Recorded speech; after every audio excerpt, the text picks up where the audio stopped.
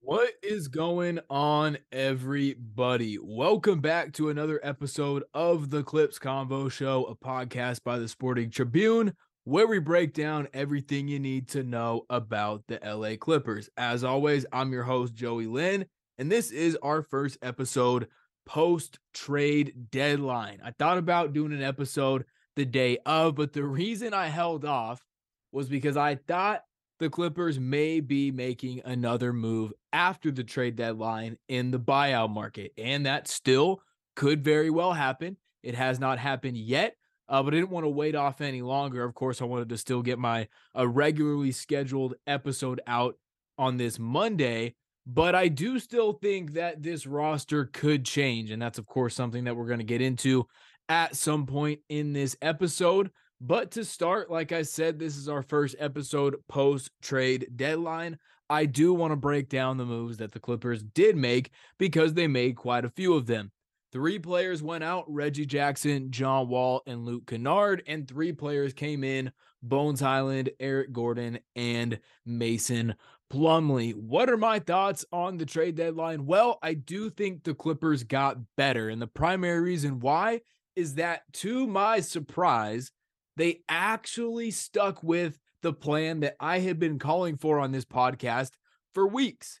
If you have listened to this podcast for, more than just a couple of episodes, you know that my preference for how I wanted the Clippers to approach the trade deadline was to trade away their 2 point guards and Reggie Jackson and John Wall and lean into bigger lineups with bigger guards that are just quite simply better players than Reggie Jackson and John Wall, despite the fact that they are not point guards. You guys know, if you listen to this episode, or excuse me, to this podcast, that I am not big on the whole traditional point guard thing, especially as it pertains to this roster. So on this podcast, I had been saying for weeks, really, that the Clippers should trade away their two traditional point guards and lean into bigger groups with some of their other guards. Of course, in the trades that they made, that came at the expense of Luke Kennard. That is not something that I wanted to see happen.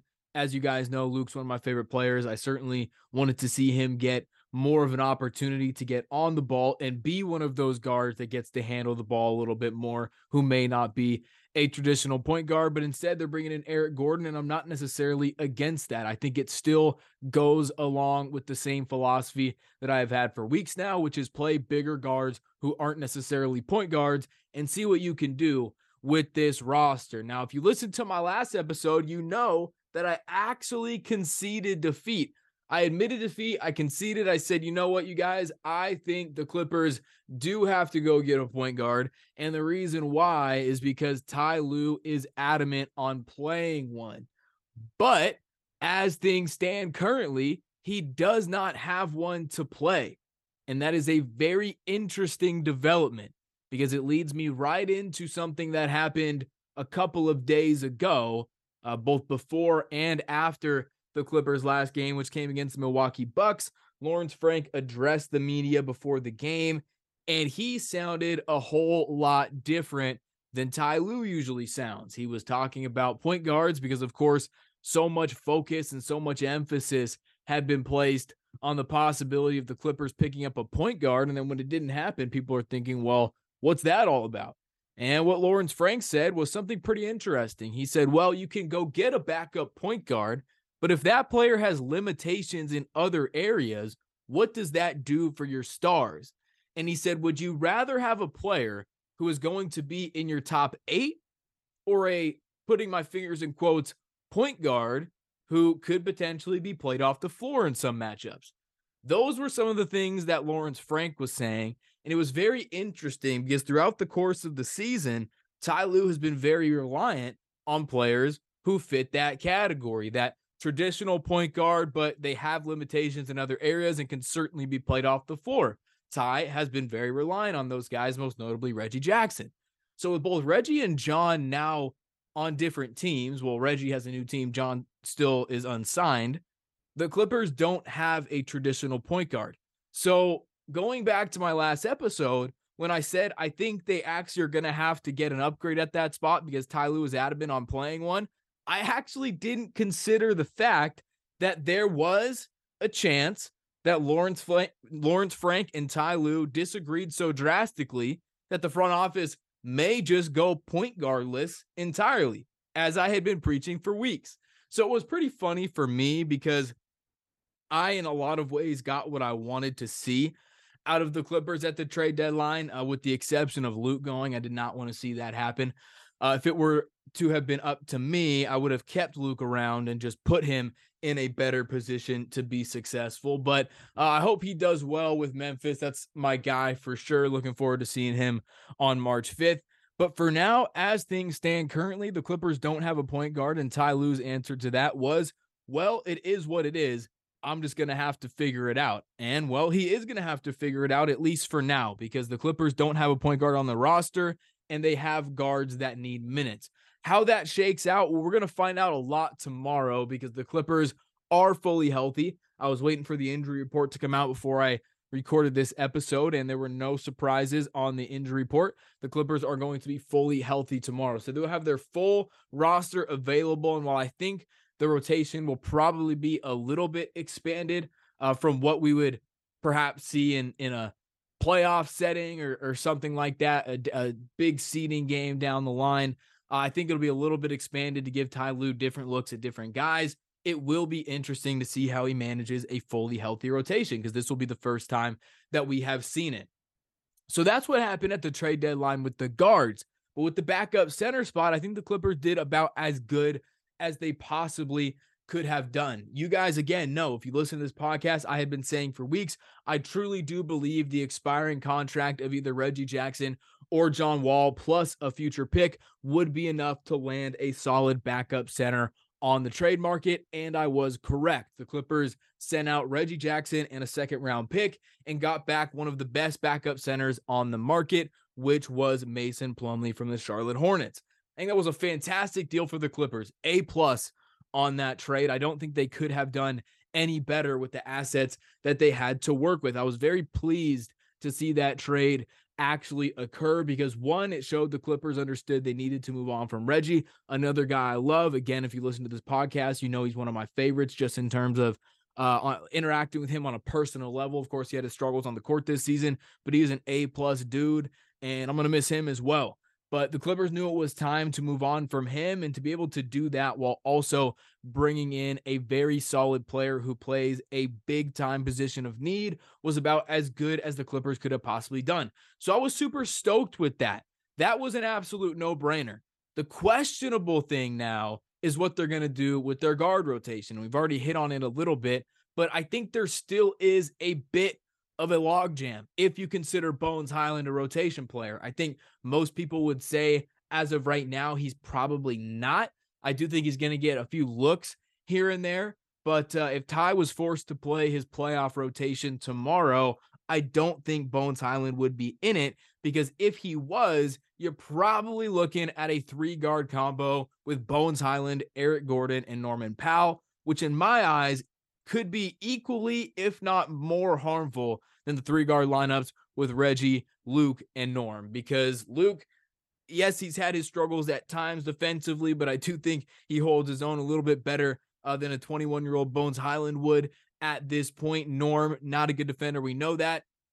And Eric Gordon, again, a guy who has a little bit more of a bulky frame when it comes to the guards that we've been talking about. So his ability to be a little bit more physical is elevated as opposed to some of the other backcourt players that we've talked about on this Clippers team. But he is by no means a good defender at this point in his career. There's no real data that says he is. And the eye test, again, doesn't really affirm that either. Although, like I said, with him just being of a stronger build, he can hold his own against some bigger defenders, but that doesn't necessarily make him a positive on that end. So the Clippers do still have a pretty interesting guard logjam to navigate. And I think the easy answer would be to give Bones Hyland some of those third string garbage time minutes for now, see if he can maybe crack in the rotation at some point, but I just don't see a direct path to that unless you get really creative with maybe starting Eric, bringing Man off the bench. But then even then, I'm not exactly sure I entirely trust Ty Lue to give Man the appropriate minutes if he's not in that starting group. So we will see what happens. Ty Lue has a pretty tough job on his hands with the current roster, but I do believe it is better equipped to win a championship than the one that the Clippers had going into the trade deadline. And that's about all you can ask for, especially for a team that has limited assets like Lawrence Frank admitted the Clippers do. And he said something pretty interesting. He said, we don't have the full treasure chest right now. He said, we have to be smart with our assets. We can't essentially tie our hands and really handcuff ourselves by dealing away all the assets that we have now and then really have nothing to dip into down the line. He said, you can't be so nearsighted. I thought that was an interesting comment because one of the questions that I've gotten quite a bit over the last several days, over the last week or so since the trade deadline was Joey.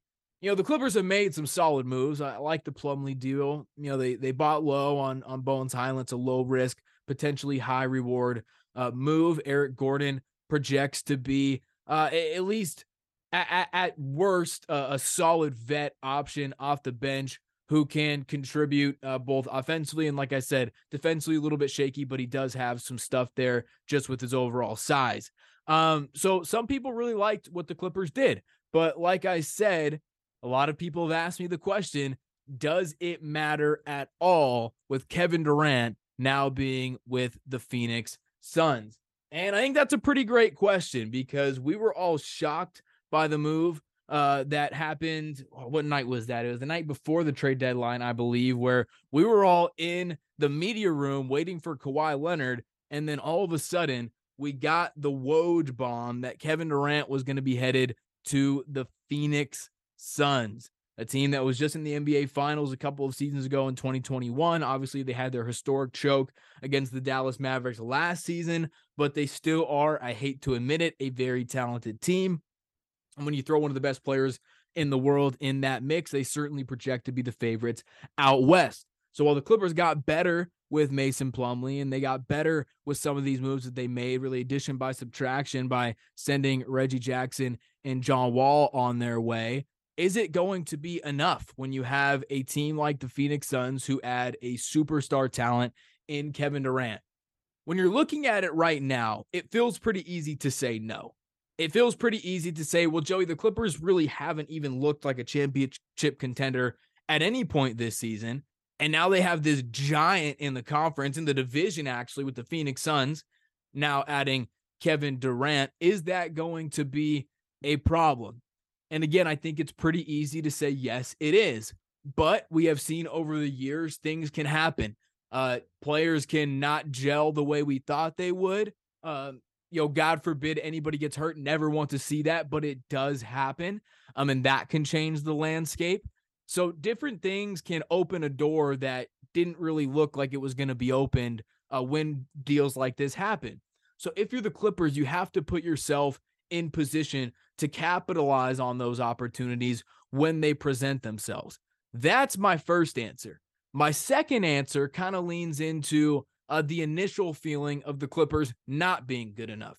If that's the case, I think a lot of the moves they made at this trade deadline put themselves in a better spot to make a play at a third star this summer than they would have been without those moves. Why? Well, they did a little bit with their draft compensation. They got some seconds back for Luke, which, maybe wasn't the best value for a player like him, but it does, to use Lawrence Frank's words, it stores the treasure chest a little bit more. So that was something that they were able to do. Obviously, Bones Highland is a guy who I'm not sure they have necessarily any real interest in trading, but he is a young player with more upside than most of the young guys on the Clippers roster right now, if not all of the young guys on the Clippers roster right now. So that's a potential guy that, could be in those conversations. Terrence Mann's deal is going to kick in next season. So while Clippers fans would like to trade him, of course, he is a candidate to be involved in some of those potential big deals for a third star. So it'll be interesting to see what happens this summer. But I do think with some of what the Clippers did at the trade deadline, you can begin to think, okay, are they positioning themselves to maybe make a bigger play in the offseason? And I don't think it's all that unrealistic to anticipate that potentially happening. So that's something to keep an eye on for sure going forward. If the Clippers are just quite simply not good enough as currently constructed, I do think they've done an all right job at replenishing some of the assets that they have lost in other trades and positioning themselves to potentially make a deal with expiring contracts like Marcus Morris. Robert Covington's going to be an expiring next year. Like I said, Terrence's deal goes up in terms of what his overall salary would look like in a big contract. So there's certainly different things to look at. Eric Gordon, another one. So there are certain things to look at with the Clippers right now beyond just this nearsightedness of what does this do for me right now. But because this is a Clippers podcast that is focused on breaking down Clippers basketball, we can't just ignore what is happening right now. I do want to wrap things up by talking about the overall outlook on this current team. And I'm going to spend about the last half of the podcast doing just that, because as I previously mentioned, I do believe they got better at the deadline. I do believe they positioned themselves in a spot to be more playoff friendly than they were prior to the deadline. So it'll be very interesting to see what happens. And I think some of the conversation on Clippers Twitter has started to become a little bit more accurate when talking about what needs to happen in order for this team to reach the level that they want to reach. And quite frankly, what does that look like? Well, it looks like Kawhi Leonard and Paul George being a tier 1 and a tier 1A guy, because as we have seen in recent history, you essentially cannot win a championship unless you have a certified tier 1 talent. And that, honestly, I'm not even going to say essentially. You cannot win a championship unless you have a certified tier 1 guy. In the last decade, all of the championships have either been won by LeBron James, Steph Curry, Kawhi Leonard, or Giannis. LeBron got it in 2012, and then Kawhi got it in 2013, or was it flipped around? I forget. The Heat got their first one. I think that was because 2011 was when they failed against Dallas. Then 2012, LeBron finally got one. And then 2013, they went back to back in 2013, and then Kawhi got one in 2014. You guys know what I'm saying. The Spurs and the Heat were going back and forth there for a little bit. I'm gonna actually look it up. I tried doing that off the top of my head, but let's see here. List of NBA champions. I know those Spurs and those Heat teams were going back and forth in 12, 13, 14.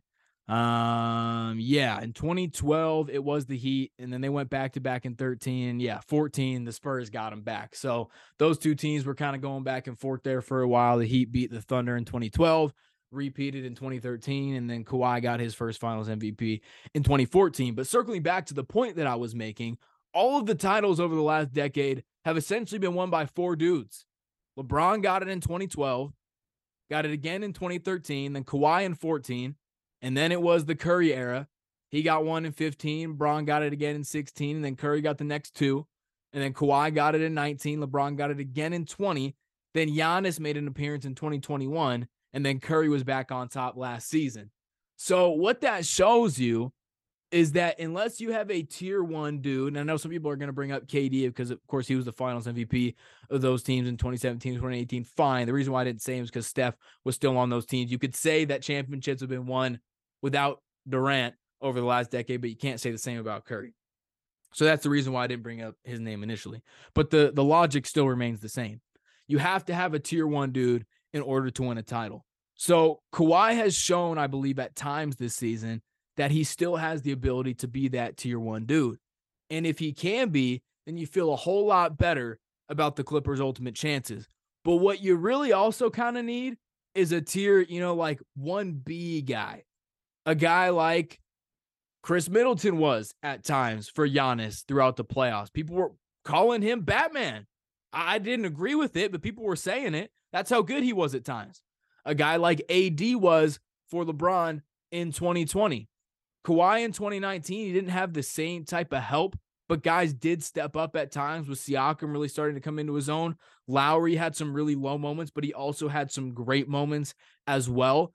He had a squad around him. After that second round against Philly, where it was really Kawhi on his own, he did have guys stepping up. And then, of course, those Golden State teams, KD and Curry 1A, 1B, and then LeBron in 16. Kyrie was a very certified 1B. Go back to 2015 again.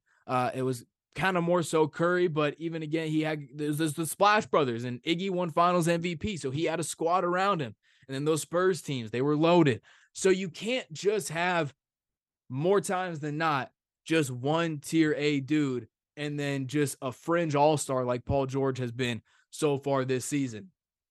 Paul George has his moments where he looks like a real 1B, and he also has his moments where he looks like a fringe all-star. And he's going to have to be much, much better going forward in order for the Clippers to get to where they want to get to. And that's kind of the harsh reality for this team right now. It's one of those situations where on paper, it looks as if they have enough, but is PG going to be that guy when it matters? He has been in 2021. He absolutely was, but there have been some times this season where he just hasn't quite stepped up to the level that the Clippers are going to eventually need him to be at. So that's going to be something to keep an eye on going forward as well. Can Kawhi maintain the level of production required from your best player in order to win a championship? And can Paul George be his sidekick and perform to the level of that duty and those responsibilities? Because so far this season, I think we've seen both versions of Paul George. We've seen the guy who looks like an absolute superstar, who can score 40 on any given night, who can get red hot, who can distribute, who rebounds, who defends, who shoots at not only high efficiency, but high volume as well, which is really important when it comes to Paul George, because a lot of times if he's just not really having his best night, he can become a little gun shy and then not shoot as many times as you would need him to shoot, especially for the role that the Clippers have him in. So we've seen him be that star level player, and then we've also seen him be the guy who just doesn't step up when the Clippers need him to. I mean, we've really seen both versions of him at times this season. I think the best Paul George game came in Sacramento without Kawhi Leonard, where he played 38 minutes, scored 40 points. It actually wasn't a season high. He had 45 in the loss to Indiana. You can make a case that that was his best game as well. But I just think with the Clippers not having Kawhi in that game against Sacramento, you saw Paul George being super aggressive. He shot 31 times, which was his season high, then is still his season high now. So it will be interesting to see what version of the Clippers get of Paul George. I think a lot of times that's really what it comes down to with this team, because he does have nights, even just the other night in that loss to Milwaukee, where he just can't quite find it, and he can't really get it going. That's when the Clippers really struggle, because with Kawhi Leonard still coming back from ACL, obviously you're going to need him to be tier 1, but he's kind of shown the ability to do that at times this year. Whether or not that's sustainable over the course of an entire playoff run, we're going to have to wait and see. But that's really all the Clippers can bank on right now, is Kawhi being that dude, because he's shown them at times this year that he absolutely still is. So that's where a lot of it just comes down to PG and what level of player he is going to be come playoff time. And as I said previously, I think that's where a lot of the discussion on Clippers Twitter began to become a little bit more accurate, because there's been a lot of discussion about things on the margins, and shoot, I've led a lot of those discussions, because I think over the course of an 82 game season, the margins matter a lot when you're looking at, perhaps a play-in scenario or a top 5 or 6 finish. The difference between that often could just be 1 or 2 losses, especially in the Western Conference, how tight things are right now. So there is reason to focus on the margins, because like I said, if 1, 2, 3 losses are the difference between maybe home court advantage in the first round or being in a play-in situation, yeah, you're going to want to try to win as many games as possible, and hitting on the margins throughout the course of a long season will help you do that. But when you get to the playoffs, a lot of times it boils down to whose best player outplayed the other team's best player. And we saw it last year in the finals. A lot of people said Boston was a bad matchup for the Golden State Warriors, but Steph Curry was just better than everybody else. We saw it in 2021 with Giannis. I mean, we saw it to a massive degree with Giannis, I feel, because, there were times where, like I've talked about in this podcast, his co-stars were pretty solid throughout the course of the playoffs, but man, there were times where they were pretty absent as well. And it was Giannis who stepped up with 50 pieces, and it was Giannis who stepped up and did the point guard duties and was defending and was basically doing everything for his team. That's why they get paid $40 million a season. That's why they're called superstars. And that's why you do all you can to try to get one of those guys, because, without one, you're really not going to have a chance. So that's what I'm talking about when it comes to the Clippers right now. Yes, I do think they made some improvements on the margins. Are they going to be enough? Well, I think that depends on what version of Kawhi Leonard and Paul George, but more so Paul George, since I think Kawhi has really started to show where he's at in terms of his recovery, and you really trust him in big moments because he's shown it time and time again. And PG has too, but again, with him being the second guy for a reason, you do hope that he can step up and be who Clippers fans know he can be and who we have seen him be at times in his Clippers tenure, even when the Clippers have needed it most. So that's what I think it's going to come down to. And the reason why I brought that up is because I think a lot of people have rightfully been talking about it lately. Perhaps some of that is just due to Paul George struggling a little bit over his last couple of games. He was 8 for 20 against Dallas, then 8 for 23 against Milwaukee. I mean, neither of those are going to cut it when you talk about going up against some of these better teams. Obviously, Dallas was without Luka, but they still had Kyrie. That was his debut. And then the Bucks with Giannis, you're not going to beat them without Kawhi Leonard and Paul George shooting 8 for 23. And, the Clippers, for right or for wrong, for better, for worse, they do kind of go as Paul George goes at times. In his 4 worst shooting games of the season, they're 0-4. It's just, he a lot of times is the barometer for this team, which is why I'm talking about him so much. And I wouldn't be talking about him as much if I didn't think he didn't have the talent to make it happen, because I believe he absolutely does. And we've seen it. We have seen him do it. He's an all-star for a reason. He's the Clippers' only all-star. Kawhi would probably be there if he played more games. But Paul George is a worthy all-star, and he's going to have to step up when it matters most. And Clippers fans have started to talk about it. I think it's the right conversation to have, because PG is on a max deal. He's Kawhi's co-star. And you look around the league, especially now with KD going to Phoenix, Kyrie going to Dallas. Obviously Denver's got their 2-man combo with Jokic and Murray.